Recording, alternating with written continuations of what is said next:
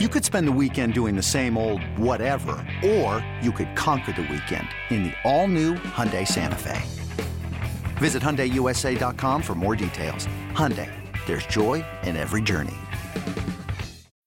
When you need mealtime inspiration, it's worth shopping Kroger, where you'll find over 30,000 mouth-watering choices that excite your inner foodie. And no matter what tasty choice you make, you'll enjoy our everyday low prices, plus extra ways to save, like digital coupons worth over $600 each week. You can also save up to $1 off per gallon at the pump with fuel points. More savings and more inspiring flavors make shopping Kroger worth it every time.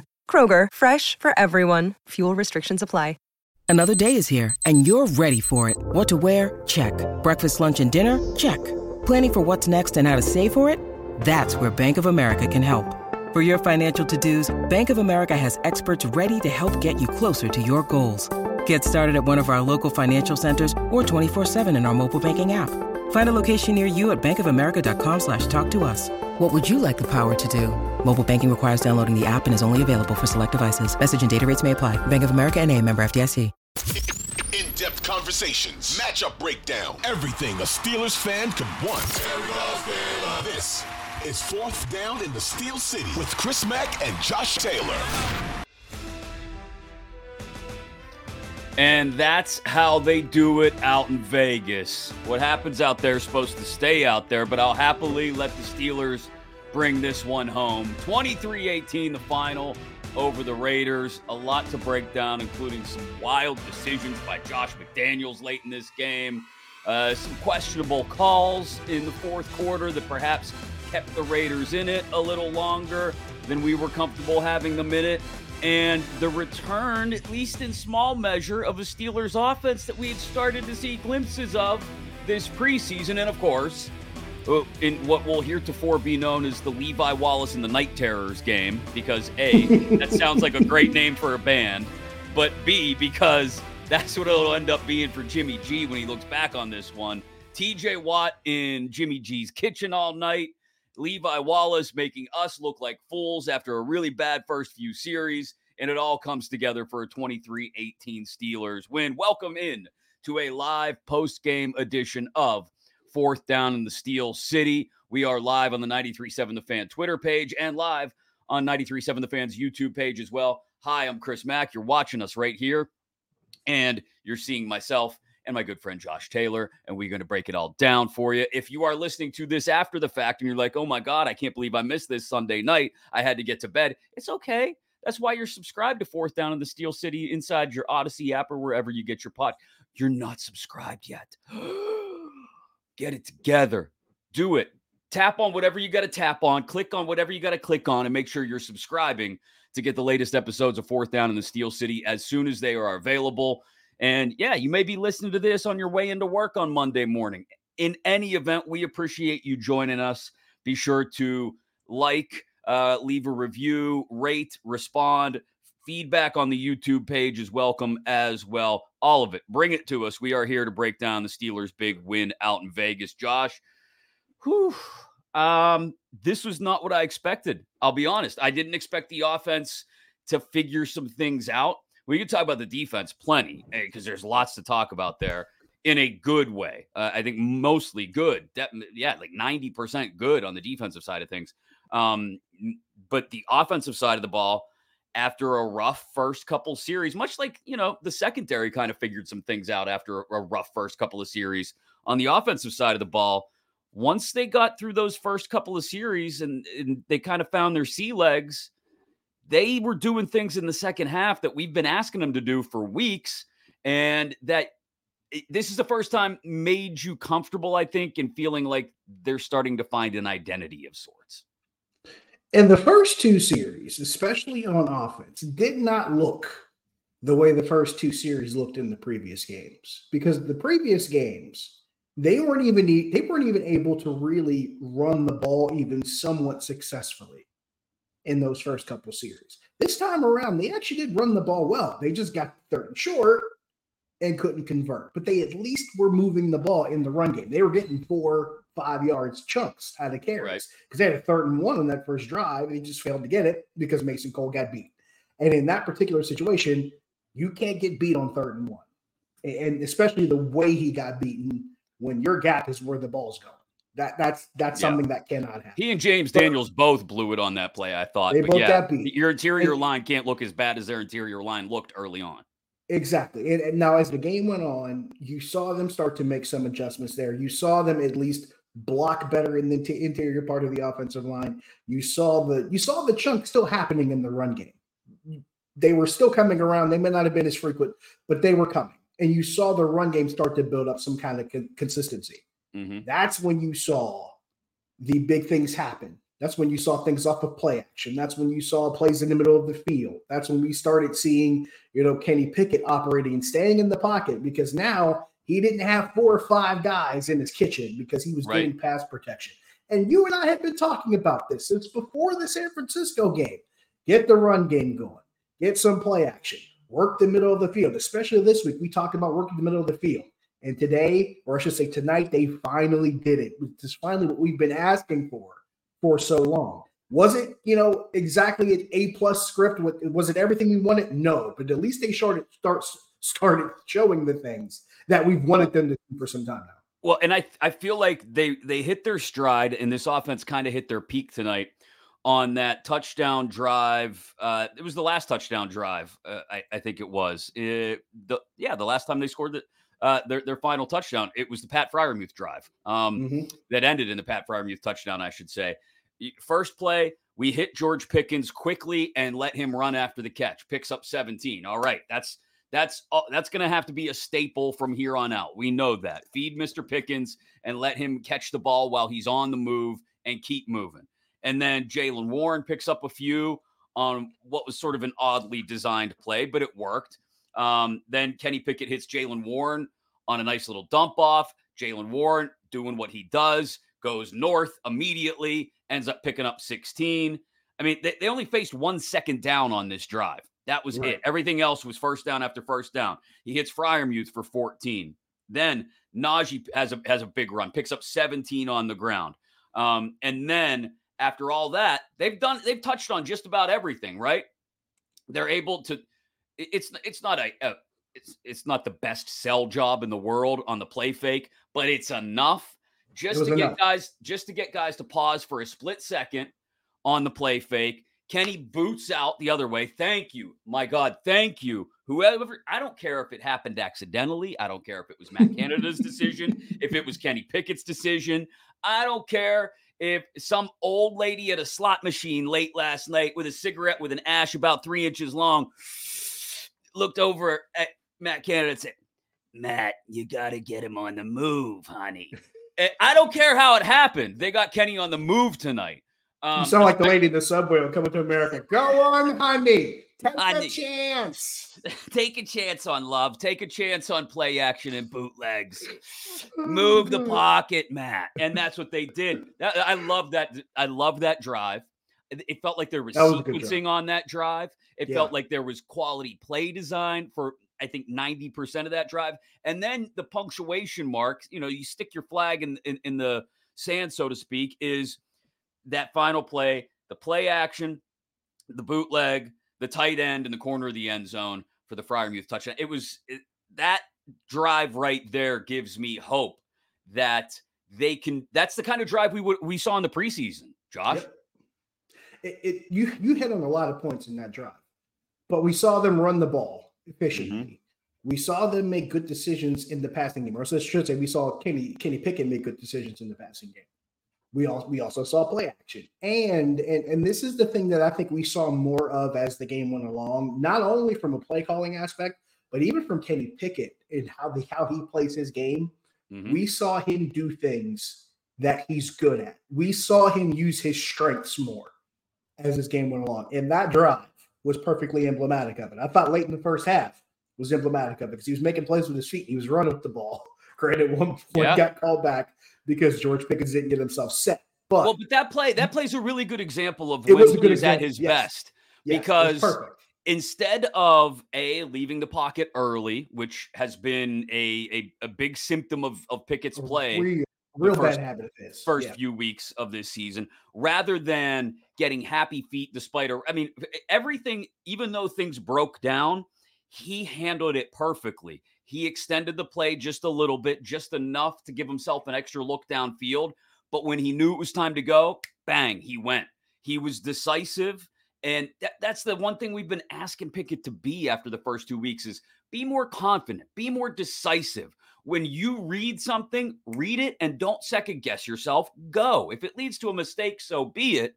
But that's what you're going to get when Pickett plays decisively and confidently is, okay, pocket's broken down. I got a split second to find my next, progress to my next read. It's not there. Okay, I'm gone. No sitting there dancing and waiting and looking and bang, taking a sack or running into a sack or making a poor decision and throwing a pick or just an ugly ball. That's what he's got to do more of. And I think that's another big part of what this offense did tonight was Pickett started to play confidently again from about the middle of the second quarter on. I was waiting for you to use the word confidently because it was the only thing we hadn't said yet, because we said it before after the Cleveland game. This offense did not have a lot of confidence. It did not look like it wanted to be out there with the express purpose of scoring points in effort to win a football game. It just did not look like that. This time around, especially after, like you mentioned, those first couple drives, we started to see this offense work with some kind of intent to move the ball down the field. We'll go old school and say it tried to matriculate the ball down the field with the express purpose of scoring points and winning a football game.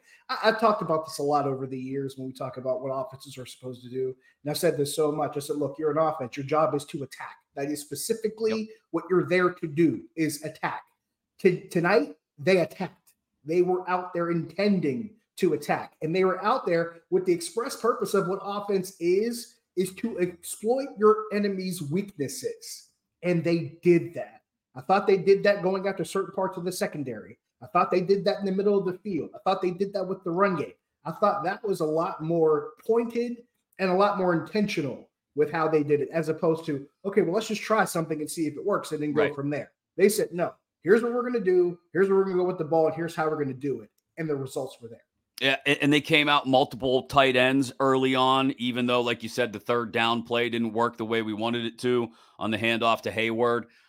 We've been screaming for that for a while. They ended the game in multiple tight end sets as they're shutting things down, giving themselves the option to. The one thing that was frustrating for me in the first half, despite the Calvin Austin touchdown, was, I've got to see you be more. We talk about Pickett being more decisive. Be more decisive in checking out of plays. Like if you get to the line and you see 8 in the box. Now, I don't know if this is Matt Canada not letting him do this. I would think that can't be the case at this point. I mean, this is his 15th game as an NFL quarterback. He better be allowed to check out of a play at the line if he reads, a heavy box or whatever it may be, a hot read. So be it. Maybe it's just Pickett not wanting to overanalyze. I don't know what it is. But I got to see a little bit more of that because we're still getting these running backs, Najee Harris in particular, because when they see Najee in the game and Kenny under center, they simply go to Warren Sharp's Twitter account and go, oh, yeah, 90% of the time, that's a run. And, they've got to be better about checking out of that when that's the pre-snap read. That's still something that needs to be worked on. But I'll take working on things in a couple of consecutive wins as opposed to working on things and being 0-3. Yeah, I want to go back and look at just what happened in certain situations, if they were in shotgun, if they were under center, what the results were. I do want to take a look at that because I thought that was pretty indicative with what Warren Sharp was talking about. But I also feel there's a cause and effect to that. Yeah. Because it's not just like, okay, this is just what we're going to do regardless of what's going on. No, I think some of that was results-based. I think some of that was the result of, hey, well, we know we can't do this, so we got to do this. Or we know we can't do this, so you got to do this. There wasn't much of that in this game. There wasn't much of, okay, we're going to do this because we're not able to do that. It was, okay, we know what we're able to do, so we're going to have our game plan based on what we're able to do. I think a lot of that was based on the fact that the run game couldn't get going. The offensive line did not look as cohesive as it did in the preseason. And I know the preseason doesn't matter as much, and that's fine. But there is a level of understanding of doing what you're doing, knowing what your job is and doing it. And we at least saw that in the preseason. It didn't look like that here. It looked like they were running like an entirely different playbook. because in the preseason, we saw bodies clearing out bodies on the offensive line. We didn't see that very well the first 2 games, but tonight we saw bodies clearing out bodies on the offensive line, especially in the second half. I thought Chris Collinsworth did a really good job of pointing this out because it was something I wanted, Chris. We talked about this before. I didn't like how they would use Najee Harris for these zone blocking runs because it doesn't fit his running style. So what did they do in the second half? And Collinsworth pointed it out. He said, looks like they got rid of the zone running plays, and they were running him with some gap blocking schemes. You had bodies moving people out of the way and creating space, and you saw the difference for both Najee Harris and for Jaylen Warren. Now, granted, I think it'll be the same result for Jaylen Warren because I think he's a very confident zone blocking runner. I think his skill set fits that. But you saw them clearing out bodies in space for these guys to move through. And I thought they made all the difference in the run game. And I'll say it again, because a lot of people were trying to tell you it doesn't matter. Folks, for an offensive lineman, for a quarterback, when you can start moving bodies and keeping them off the ball and getting out of the deep backfield as quickly, it matters because you saw the difference. Najee Harris, 65 yards on 19 carries, which, I mean, that's the most productive day he's had on the ground this year. Going back, that's the second half of last year. This was the kind of game that we saw. Like, I want to say New Orleans was close to a 100-yard game since he was a 90-yard game. But this was the style of running. You know, he had 85 against Atlanta. Right. This was Carolina, he ran pretty strong. Yeah, another 8, I think I want to say like 24, 25 carry, 85, 90-yard game there. This is the kind of running style that we saw from Najee in the final 9 games last year, which was, good blocking up front, everybody from tackle to tackle. And again, we know we want the tight ends involved, so include especially Darnell Washington when it comes to blocking. Get them in the get them blocking straight ahead. Pull a guard if you want to. Okay, I'm here for a little trap game here and there. And they tried. I give them credit. They did. I saw Isaac Seumalo at 1 point 5-6 yards downfield, looking for dudes to snatch. And that's how this run game works best because of the style of runner that Najee Harris is. We saw it in the second half last year. It's why they went out and got Seumalo. It's why they drafted Broderick Jones so that they can hope to continue that style of run game. And to your point that you made off the top, it's what opens up space for Pickett and his receivers later in the game. I know people don't want to hear this, but you brought it up I want to say a week and a half ago. Yes, Matt Canada has his flaws, and they are large, and they are many. Nobody's going to argue against that. Nobody's trying to tell you that this is, Air Coryell over here, okay? It's Matt Canada, right? He's had one good year of offensive coordinating, and it was at Pitt, right? With George Aston as his fullback. Nothing against George Aston, but the point is this. There is a part of every scheme and every system, including Matt Canada's, that relies on being effective late in games based on what you set up early in the game. And in this offense's case, it's get just enough breathing room in the run game early on that it can be effective to setting things up later in the game. And I felt like that, at least that portion of their identity, we were able to carve out a little bit tonight. I'm going to throw a baseball analogy in here that's going to completely confuse people, but I'm going to do it anyway. And you and I have both worked around enough baseball as pregame and post-game hosts to understand this concept. You hear pitchers talking about, being able to locate early with their fastball. Locate early, maybe get some off speed that first time through the lineup. And then the second time through, okay, maybe you'll show a breaking ball. Maybe you'll throw a slider here and there to offset the fastball. Maybe you're throwing a curveball just to change speeds a little bit. But you don't want to show everything right away. You don't want to show your entire repertoire the first time through the lineup. You want to save something so that way when they come back, they can't just say, well, he did this last time, so I'm going to expect this here. And that's all you have. No, you want to have something saved back there that you can show something a little bit different the next time around. This offense was not doing that. This offense they weren't locating with the fastball in the first couple of games. They weren't really mixing it. They weren't really, trying to stretch out the repertoire. They weren't doing that. There wasn't even a second or time through the line. It just didn't matter. They were trying to throw knuckle curves just to prove that they could do it. They were just trying to get it across the plate the first couple games. This time around, Yeah, like we mentioned, it wasn't exactly precise the first couple of drives, but at least you saw seeds being sown. That okay, at least they're moving the ball a little bit when they run. At least they're getting 4 yards here. They're capable of getting 5 yards, which for this offense is a huge progression. So when you get to the latter parts of the game, when you get to the third quarter and the fourth quarter, when you line up and they're expecting one thing to happen and you move with something else, or they start bringing out formations and personnel groupings that we hadn't seen in the first two games because this team really wasn't in position to do it. Now you're starting to see the difference of what this offense could do. Now it looks more exotic because the defense can't expect everything that you're going to throw at them because they haven't seen everything you're going to throw at them. And the circumstances don't dictate everything you can throw at them.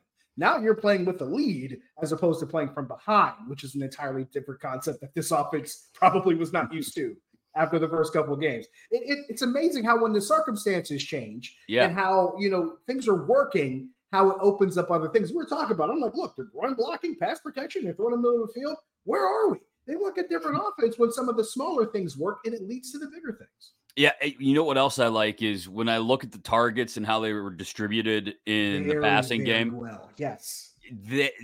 But they went the most targets went to your two biggest playmakers. Yes. Pickens and Austin both see 6 targets. Austin only turns them into 2 catches and 72 yards, and all 72 of them came on that one play, but still. One of them was pretty big. One catch was really big, and that's all you needed. Pickens 4 for 75. I like that. And then Freiermuth and Robinson each saw 4 targets as well. Robinson actually came down with all 4 balls. Jaylen Warren, another 4 targets as well. Like, that's a nice distribution in the pass game. That tells me guys are getting open. And furthermore, Pickett is finding them when they're open and not locking in on a single target. As much as we'd like to believe that we can pump the ball, that Kenny Pickett can pump the ball to George Pickens, like the Raiders did to Devontae Adams tonight, 20 targets, 13 catches. That's going to get taken away most nights, especially with Deontay Johnson out of the lineup. So the fact that Kenny Pickett was not locking on to any one single receiver and was spreading it around, but still getting it to his most electric playmakers, or trying to more often than not, I like those numbers too, Josh. Ends up going for what? 228 in the air and a pair of touchdowns. The first multi-touchdown game Kenny Pickett has had since the 2021 ACC championship game, which I pointed out on social media, on Twitter, X, whatever we want to call it these days, and immediately had the Pitt fans coming at me. That's not meant to denigrate Kenny Pickett. No, it's not a dig. It's not a dig. No, it's a good thing. It's we meant finally to saw it. Yes, it's meant to celebrate. We got multiple touchdown passes from Kenny tonight. That's he looks closer to that guy. That's the thing. It's like he looks closer to that guy than the one we saw in the 2 games previous, and that's what you want. Here's how I know our criticism of Pickett has been pretty on point. It's because half the audience seems to go, "You're just a Kenny Pickett hater because you went to Penn State, Chris." And the other half of the audience goes, "Oh, all you do is make excuses for Kenny Pickett all the time."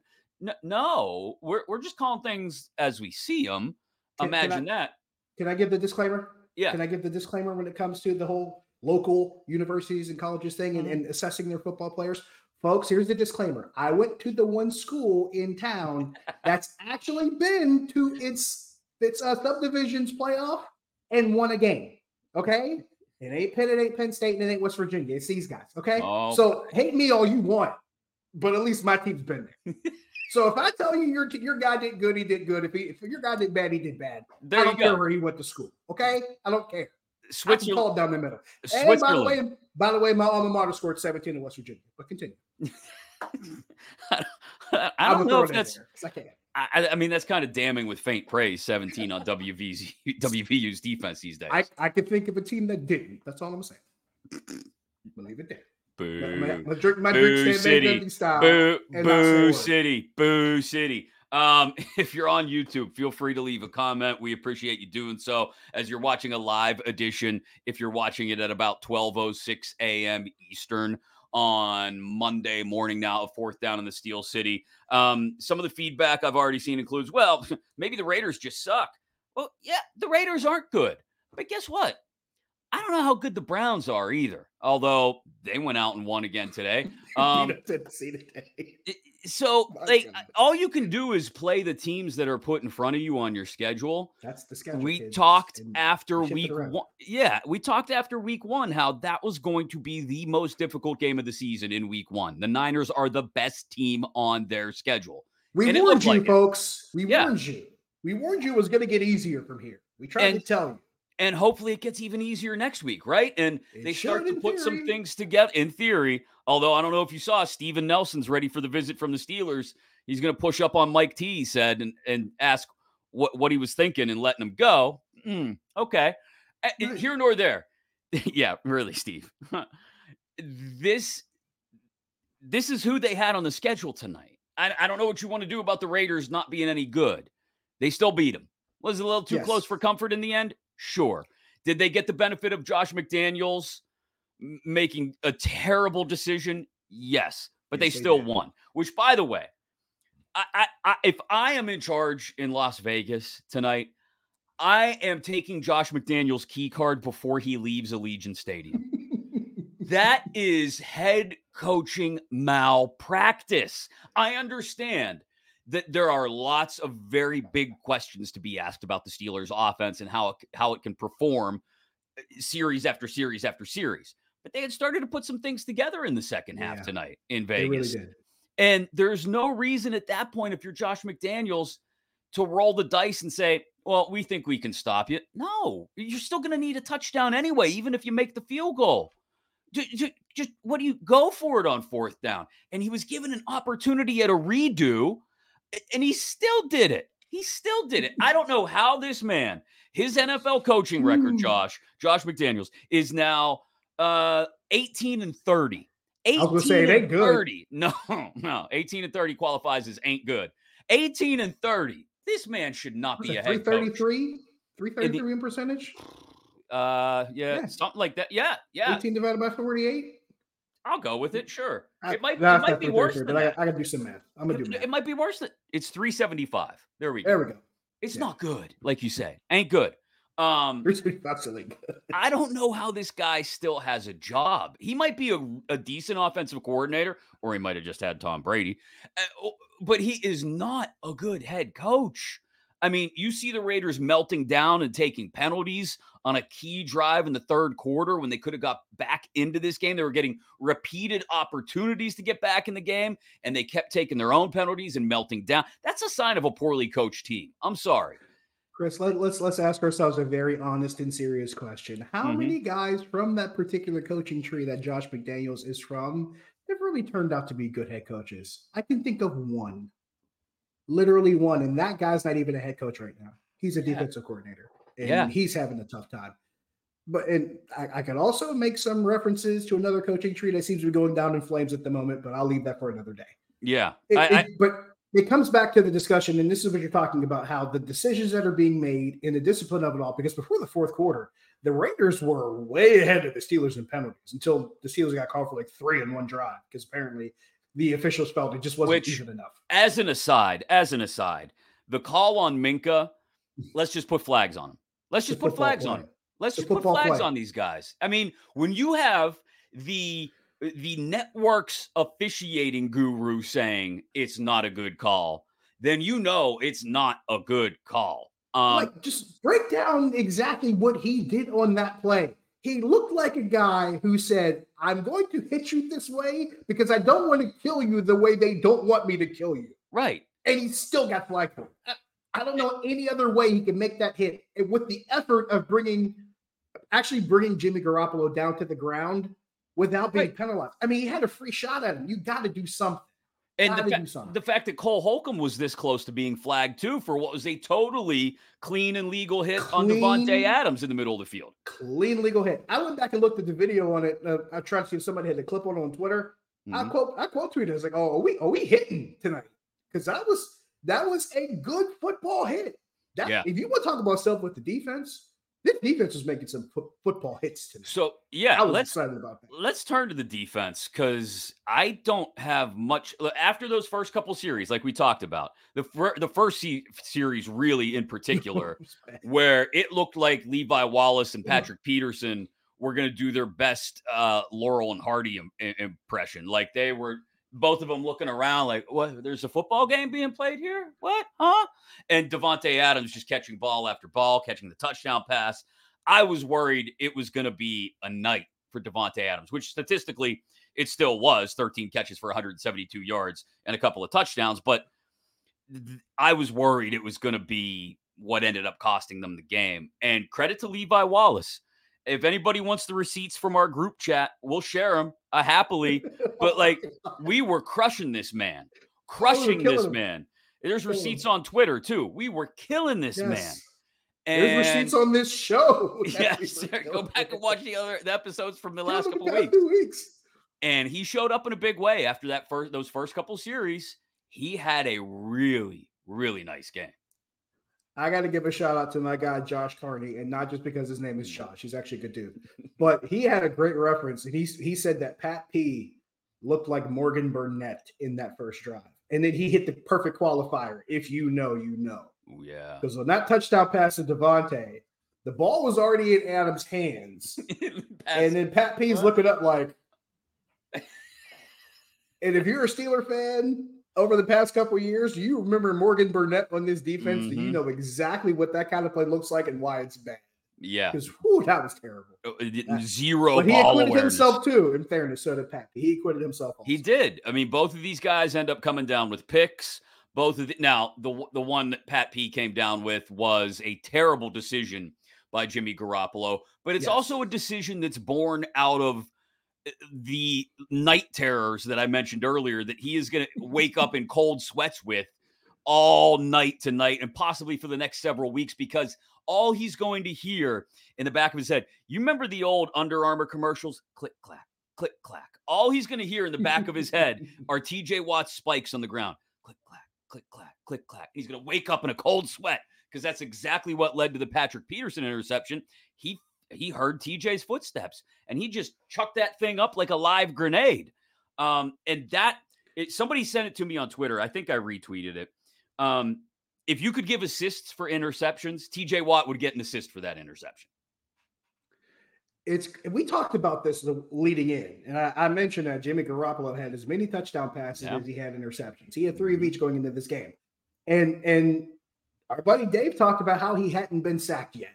And I think you and I both had the same reaction of, that's going to change something. Because both had that face like, well, that ain't going to last forever. And it sure enough didn't. Not with these guys, not with this front, not with TJ Watt doing what he did, not with Alex Highsmith making some of the plays he made. Now, granted, he didn't make as much of an impact as far as the statue was concerned. Not with what Keanu Benton was doing in the second half. It's him getting penetration on the interior. That dude is making himself a case for some snaps and staying on the field. Oh, he better. He looked like he was on point in the second half. I was really impressed. Credit to, I don't know if it was Crowley or Muller. I can't remember which one of them tweeted it. I think it was Crowley. It looked like Hargrave-esque when he bust. I mean, he just quick hands, getting the body on a guy and getting into the backfield right away. The whole defensive front played really well. After a couple of Josh Jacobs carries early on that had me wondering, oh man, are we going to go through this again like we did with Chubb before he got hurt, like we did with McCaffrey? They locked it down. Again, it's because the Raiders' offensive line isn't very good. Oh, well, too bad. They locked it down, and the pass rush had Jimmy G in his fears all night long. Now, there's one thing I want to point out, because you mentioned how they looked, the whole front. Mm-hmm. There was a lot better as far as, I should say, there was a lot better positioning. They knew exactly where they were. They knew they were lining up. They knew where they wanted to shift, because there was a clip that was up after last week against Cleveland. Somebody was trying to get Keanu Benton's attention. Either Keanu Benton or Leal. I think it was Keanu Benton. And they were trying to get him to shift, and he never did. And the linebacker ended up having to fill the gap that he didn't get into. You didn't see that tonight. You saw these guys lined up in the spots where they wanted to be. You saw them firing off the ball. You saw them trying to make plays. Montravius Adams did everything but take the ball off Jimmy Garoppolo on that handoff to Josh Jacobs in the first half. That's the only thing he did not do on that rep, and that was one of the best reps we've probably seen from him. You just saw a lot more cohesion with that front and how they were beating guys and winning gaps and putting out really quality reps. And TJ Watt's got, 6 sacks already? Is that what it is? 6 sacks in 3 games. But Chris, what is his pass rush win rate? That's, we got to know that one. We got to wait for PFF to give us the numbers. I'm sure Max Crosby had a better game than TJ Watt, even though, let me check the stats here. Max Crosby had how many sacks tonight, Josh? I'm trying to look it up here. Max Crosby had, he had 1 sack. He did have one. Good, he got one. Good for him. Good for him. I'm sure he had a better game than TJ Watt, who had 2 sacks, another 2 tackles for a loss, was just all over the field again. I don't have much of a complaint about anything with this defense, except that against more versatile or diverse offenses, or offenses with more weapons at the ready, Baltimore, I think about in particular in a couple weeks, once they push beyond the bye, when they've got to play Cincy, they're going to run into teams with more weapons and better offensive lines.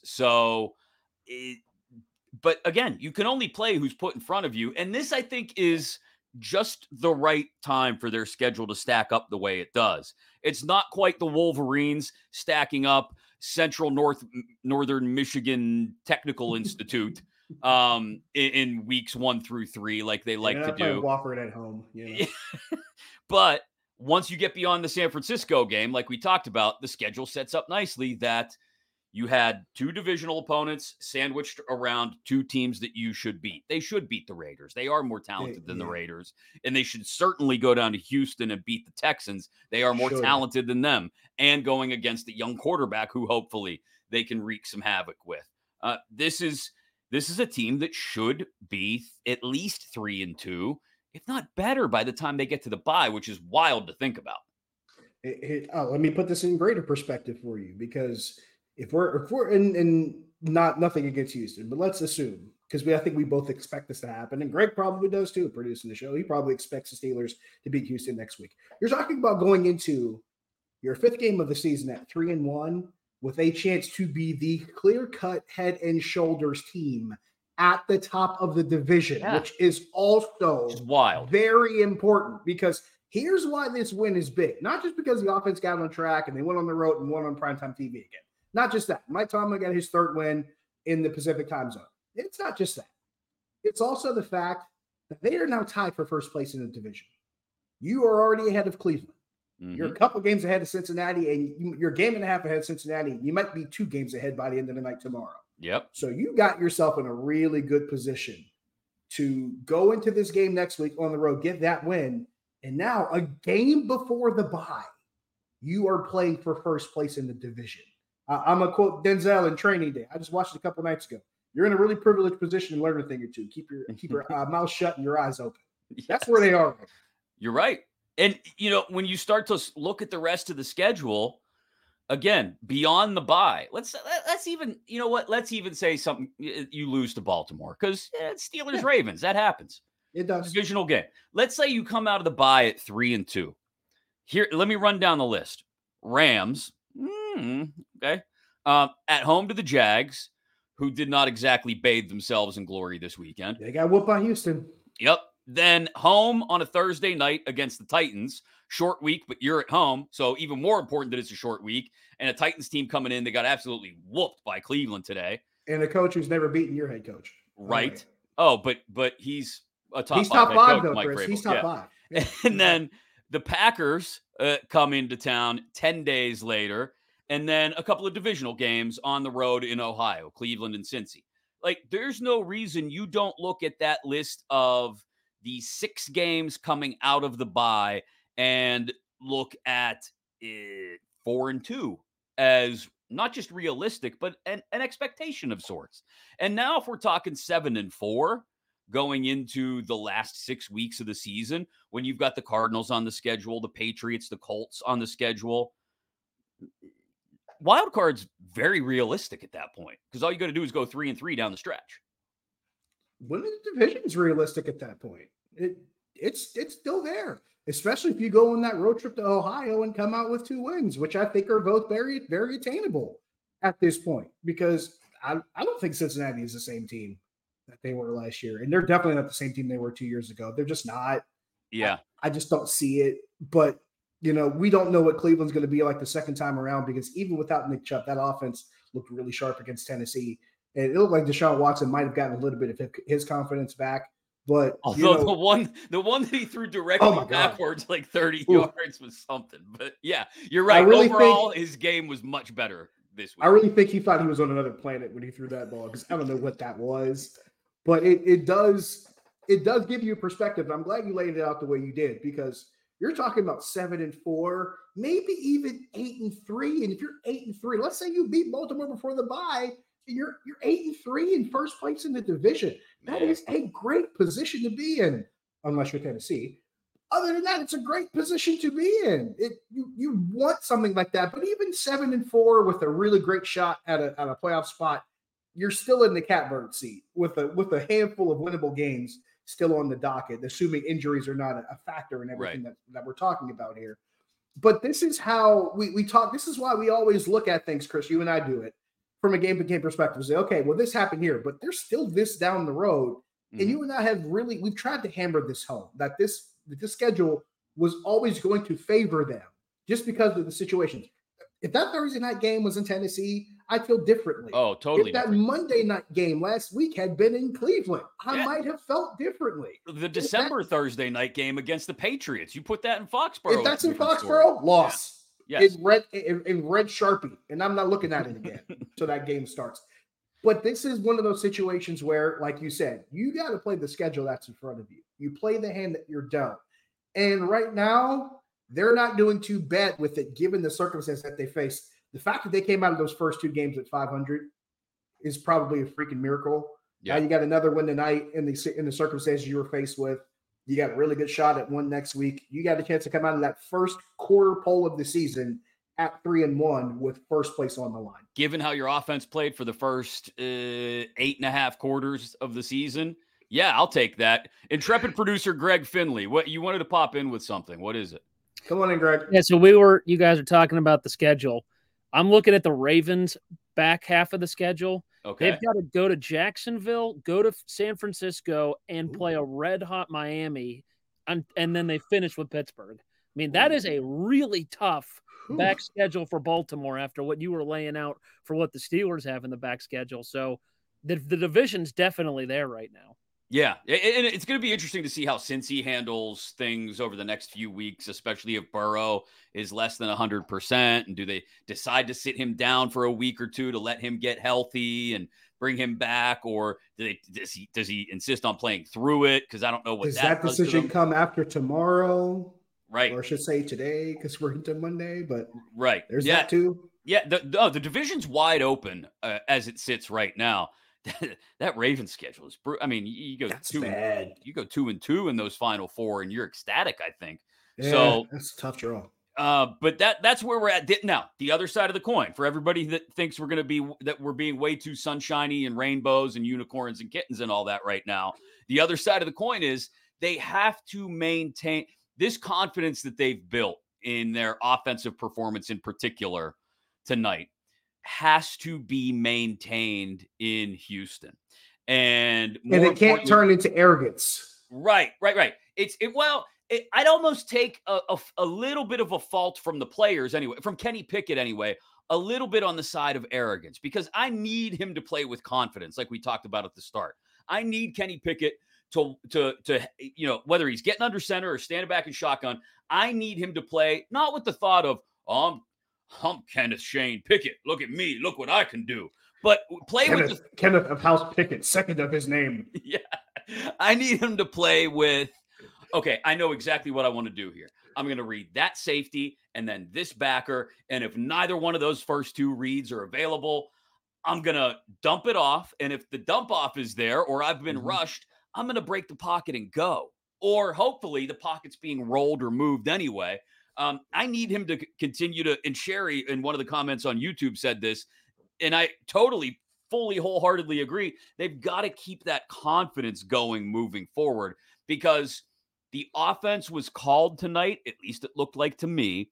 The sequencing that I mentioned on the touchdown drive that ended with the pass to Pat Freiermuth included, the offense looked confident in knowing what it wanted to do, knowing its identity. Go into Houston, look at it as an opportunity to refine that identity and really solidify it, because Then you get a division game and a bye. And like we talked about, whether you're 3-2 or 4-1 going into the bye, either way, it's a success, I think. 3-2 is satisfactory. It's a B-. Hey, you're okay. You're not hurting your GPA. 4-1 going into the bye is okay. I could skip a couple classes. I'm that good.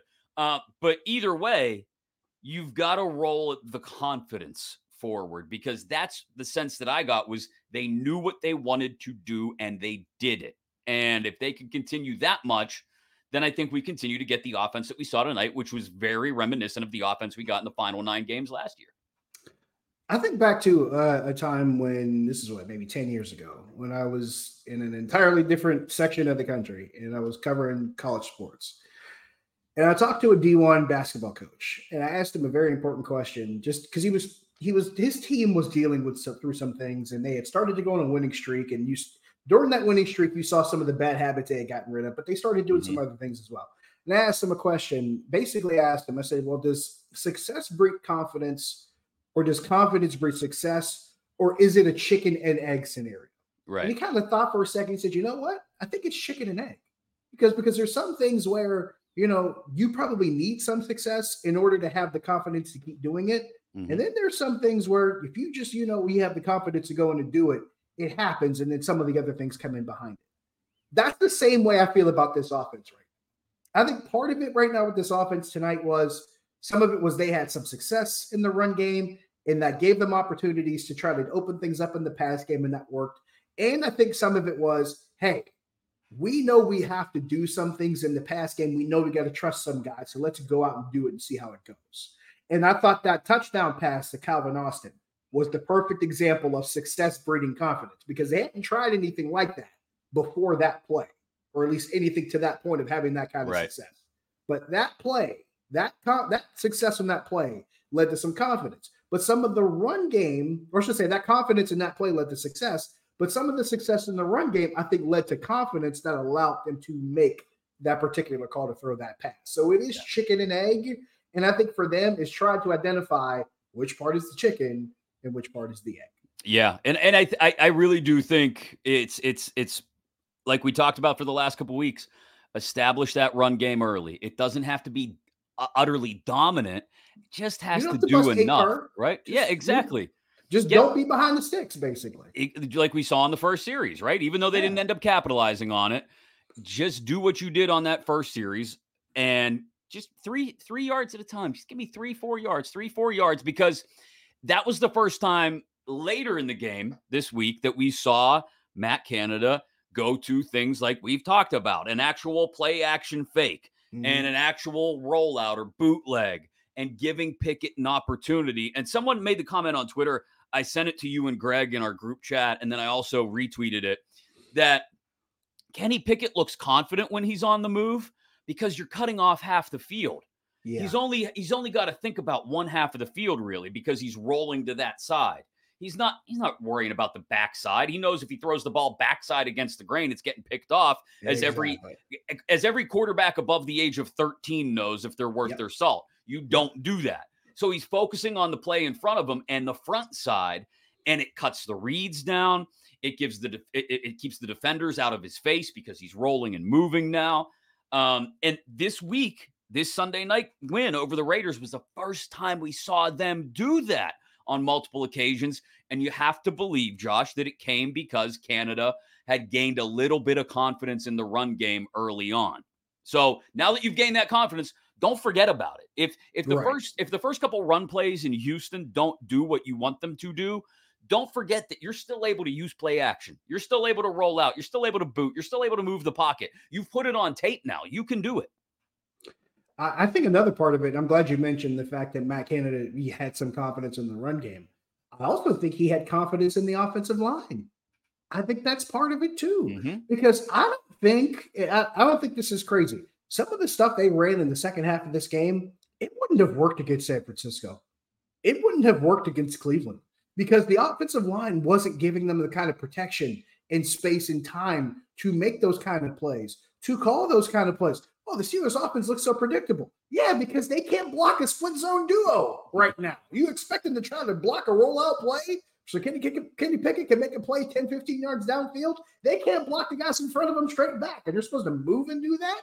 It just wasn't working the way you wanted it to. But when you saw them start doing the small things well, now you're like, okay, we are doing some of the small things. Let's try some of the big things. And I'm glad you mentioned the fact about the run game because, they weren't necessarily moving the chains consistently in the first 2 drives, but there was nothing in those first 2 drives to lead them to believe that they couldn't do it down the road. Because if you're getting yards in 3 to 4 yard chunks when you're running the ball, it may not always result in a first down in every drive, but guess what? Over time, during the course of the game, it's going to benefit you more and more as the game goes along with more opportunities that you have. And those opportunities got cut real short in that first game because after the first quarter, there was no use running the ball.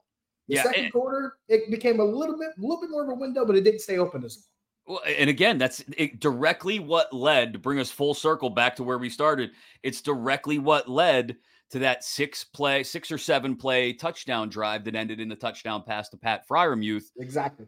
Is you had successfully run the ball earlier. You successfully ran the ball on that drive, including the play previously to Najee. And so you were able to actually use the play action, and your offensive line actually blocked it up. And you had thrown down the middle of the field. Yes. You'd thrown a quick hitter to Pickens to start that drive. You dumped it off to Warren in the middle to keep the drive moving. Everything came together and started to feel like they were looking again, like they had looked at times in the preseason and like they had looked in the final 9 games last year. So this is good news for the offense. It's only 23 points, and it's against the Raiders. I get it, but it's another win while you continue to try to watch this thing congeal and come together. And W's while you're doing that are a whole hell of a lot better than L's. So take the W's like Jameis. Eat them up and keep moving on to Houston next week. Again, if you're watching this live, we appreciate it on the 93.7 The Fan YouTube page or on 93.7 The Fan's Twitter account. Much appreciated. If you're getting this as the recorded version, the podcast put up later, we appreciate that as well. Just make sure you're subscribed, okay? Either way, if you're on the YouTube page right now, in fact, click on that little notification bell right below where it says 4th Down in the Steel City, right next to the 93.7 The Fan logo. Click on subscribe, and you'll get notified every time new videos are up because most of our episodes go up as videos on YouTube as well. If you prefer to get the audio-only version, because this face ain't doing it for you, trust me, you wouldn't be the only one. And by all means, subscribe inside your Odyssey app or wherever you get your podcasts. We will talk to you again after the Mike Tomlin press conference on Tuesday. Between now and then, make sure to keep it right here, locked in as the Steelers beat the Raiders 23-18 in Vegas. Thanks to Greg Finley, our producer. Thanks to Josh Taylor for joining me late at night after a Steelers win in Week 3 right here on 4th Down in the Steel City.